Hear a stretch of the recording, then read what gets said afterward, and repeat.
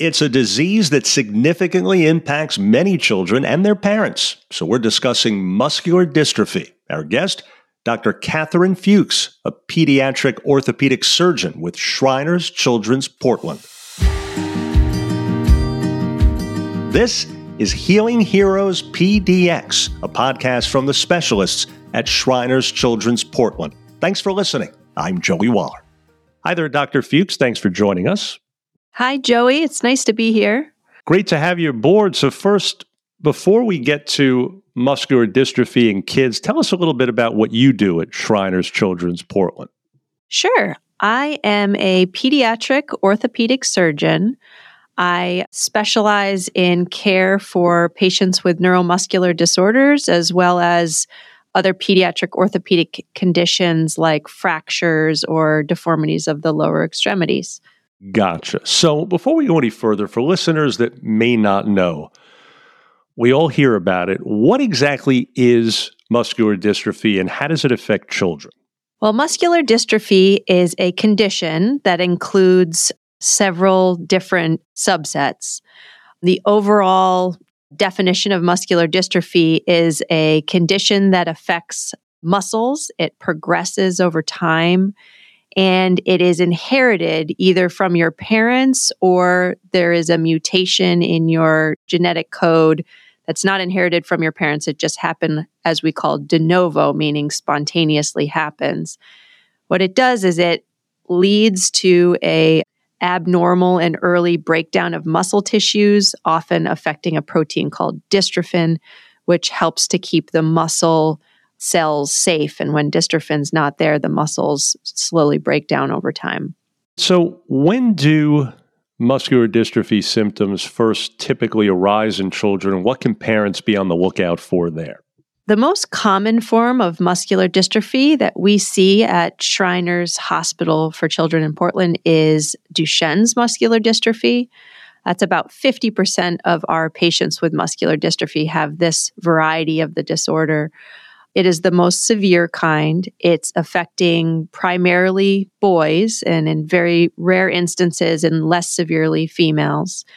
So typically it will be a patient who is a male. What parents might notice is perhaps their son begins to walk later than other children. So half of children are walking by 1 year of age, and 98% of children are walking by 1.5 years of age. So if the child is walking after 18 months of age, that can be a warning sign. Some other things that they might notice is sometimes these kids can have larger than average calves. The muscles in the calves can be partially replaced with fibrous or fatty tissue. So that's something that sometimes you see in the kids' presentation. And occasionally, but not always, they will walk up on their toes and have trouble keeping up with their peers. For kids, you might find that they gain skills to a certain point, and then they unfortunately start to lose some skills. Something that they used to be able to do is maybe now difficult for them, like climbing up the stairs they used to be able to do, and now that's becoming more difficult. Boys with Duchenne's muscular dystrophy will often exhibit the first early signs of symptoms around 4 years of age, and the problem progresses to the point that they lose the ability to walk and are often in wheelchairs by their early teenage years. So you mentioned the signs to look for if you're a parent. As a doctor that specializes in this, at what age would you make a muscular dystrophy diagnosis? Great question, Joey. So ideally, it's earlier than I mentioned. The way that you would pick up a diagnosis of, for example, Duchenne's muscular dystrophy earlier would be by noticing that the child is perhaps walking a little later, so maybe around 1.5 years of age. At that time, one of the best first tests begin to make the diagnosis is a blood test where you look for a breakdown product of muscle called creatinine kinase. And by getting that blood test early on, you can identify that the creatinine kinase level is higher than would be expected.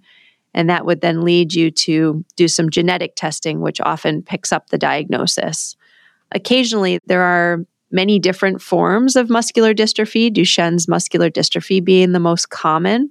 And some of the less common types of muscular dystrophy, we will sometimes need to do some additional tests like a muscle biopsy or other tests to look at how the nerves are functioning in the legs and arms to help to identify the subtype of muscular dystrophy. And each of those subtypes can have a little bit of a different presentation. The Duchenne's kiddos tend to have a more severe presentation.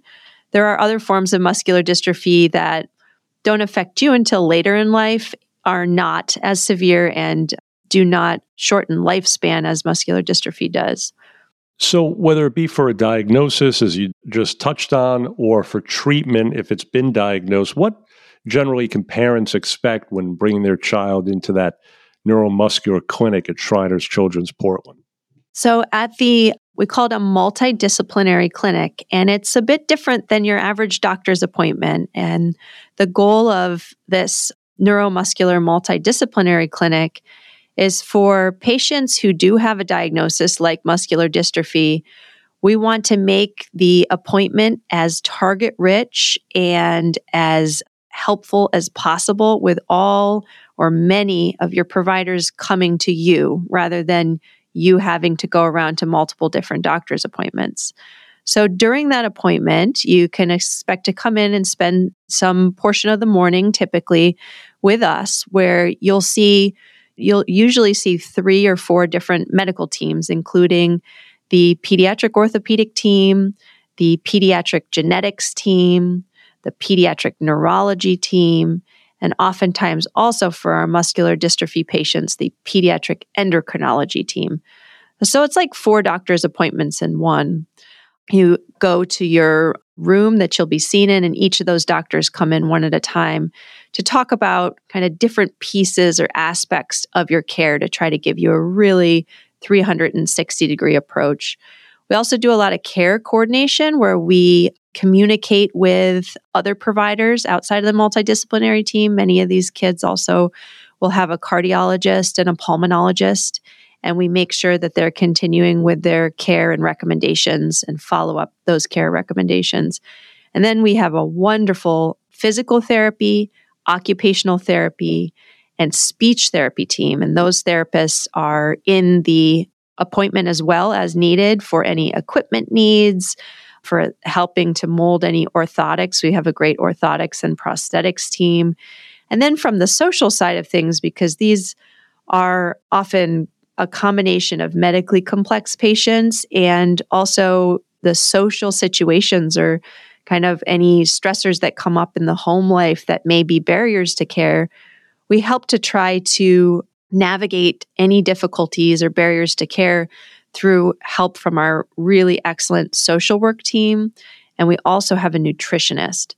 All of these providers are available to each of the patients during each of their appointments. And we call it multidisciplinary because there's so many different areas that we try to address during one appointment. Indeed, it sounds like all the bases are covered. How about many people, of course, Doctor, remember the late Jerry Lewis hosting the famous telethon for years on TV, which brought so much attention to muscular dystrophy. In the decades since that was a focus, because that was a while ago, what kind of advances have been made in addressing muscular dystrophy, especially for kids? What are some of the things that can be done now that couldn't be done, say, a generation or two ago? Yeah, great question. And I am a historical fan of Jerry Lewis as a comedian and humanitarian. He's brought a lot of attention to this topic, and there have been some great advances. There unfortunately has not been a cure established for muscular dystrophy, but compared to the time when Jerry Lewis was doing his famous telethons, for example, the expected lifespan of a child diagnosed with Duchenne's muscular dystrophy would be kind of early teens, around that age. We now routinely are seeing patients with Duchenne's muscular dystrophy living into their mid to late 20s and some even into their 30s. And one big shift in care for these patients has been the realization that corticosteroid medicines such as prednisone and deflazacort have been very helpful and protective for these patients' skeletal muscle systems that have a tendency to sort of weaken and break down over time. While the mechanism behind why steroids are so helpful is not fully understood, it's thought that it helps to decrease inflammation and preserve strength for longer. What we find is that when we treat kids with steroids, usually around somewhere between 4 and 6 years of age, around preschool time, we start the medicine for families who are interested in that care. We find that the boys who take this, they're walking for longer, they're staying stronger for longer, their cardiac and pulmonary, or their heart and lung function, is remaining stable for longer. And there's some important parts of the disease that used to be very prevalent, like very bad scoliosis. We're seeing much less scoliosis in kids who are treated with steroids, and it's helping the kids to avoid some of the big surgeries we used to do, like the scoliosis surgery, as a result of treatment with the steroids. There's additionally some really promising trials going on right now. These trials are something that our multidisciplinary team will help to enroll kids in if and when they're interested and they qualify. And the two big areas as we kind of look to the horizon in the future and hopefully for a cure for this disease is gene therapy and also some what we call antisense nucleotide medicines, where you can either, with gene therapy, ideally replace the mutated gene with a gene that's functional, or at least kind of, so to speak, cover up the mutated gene so that the body can make that dystrophin that protects the skeletal muscle from breaking down. If not make it in a way that's normal, make it in a way that's more normal so that it can help to keep kids healthy for longer. Wow, that sounds amazing. A couple of other things. There are children suffering from muscular dystrophy who nevertheless are able to accomplish some amazing things in their lives. I'm sure you're often privy to and touched by those things. Can you give us at least one example of something like that that you've seen that really stands out? Oh, absolutely. I hold these kids really dearly in my heart. They're really amazing people. There's so many of them who've done really incredible things despite their diagnosis. And perhaps because of it, I think that it's very common that these kids are inspirational to their friends and family members in how brave and level-headed they can be despite having a unfortunate and sad diagnosis. Many of them live very full lives and contribute a lot to their communities. I can think of one patient in particular who has him and his family members are in this wonderful band. He plays the drums in his family band. They are a mariachi band and they play at weddings, and he's really featured in the band. And despite the fact that he has weakness, he's come up with really creative ways to adapt so that he can continue to play the drums. And I know patients who are athletes, they compete in the Special Olympics. They give speeches and inspire others every day. Inspirational, to say the very least. Finally, in summary, Doctor, as you've touched on, these are kids suffering from muscular dystrophy that typically are under the care of various doctors from all corners of the medical field. In a nutshell, what's the best advice you'd give to a family with a newly diagnosed child suffering from muscular dystrophy as to how to handle all of that that's coming at them?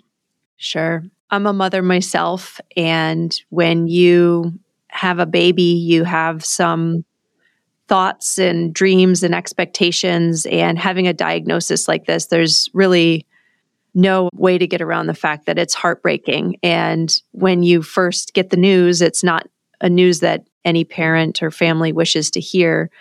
When sharing news like this, I try to keep one foot in sympathy, support, and validation for the surprise and the sadness that occurs with a diagnosis like this, and another foot equally in hope. So I think that the combination of support and validation and hope is really important because despite the fact that we don't have a cure, there have been a lot of advances. And a lot of times when you receive bad news in a medical setting, you can really feel a tidal wave of feelings in that moment. So I try in the first moment to not add too much information too soon, but suffice it to say that there have been some incredible breakthroughs with sort of sister diagnoses. There's one called spinal muscular atrophy, for example, with gene therapy. Just since 2016, we've had incredible advances in the treatment of that particular illness, and it is tangentially related to muscular dystrophy. There's a lot of very smart people thinking of very creative solutions for this.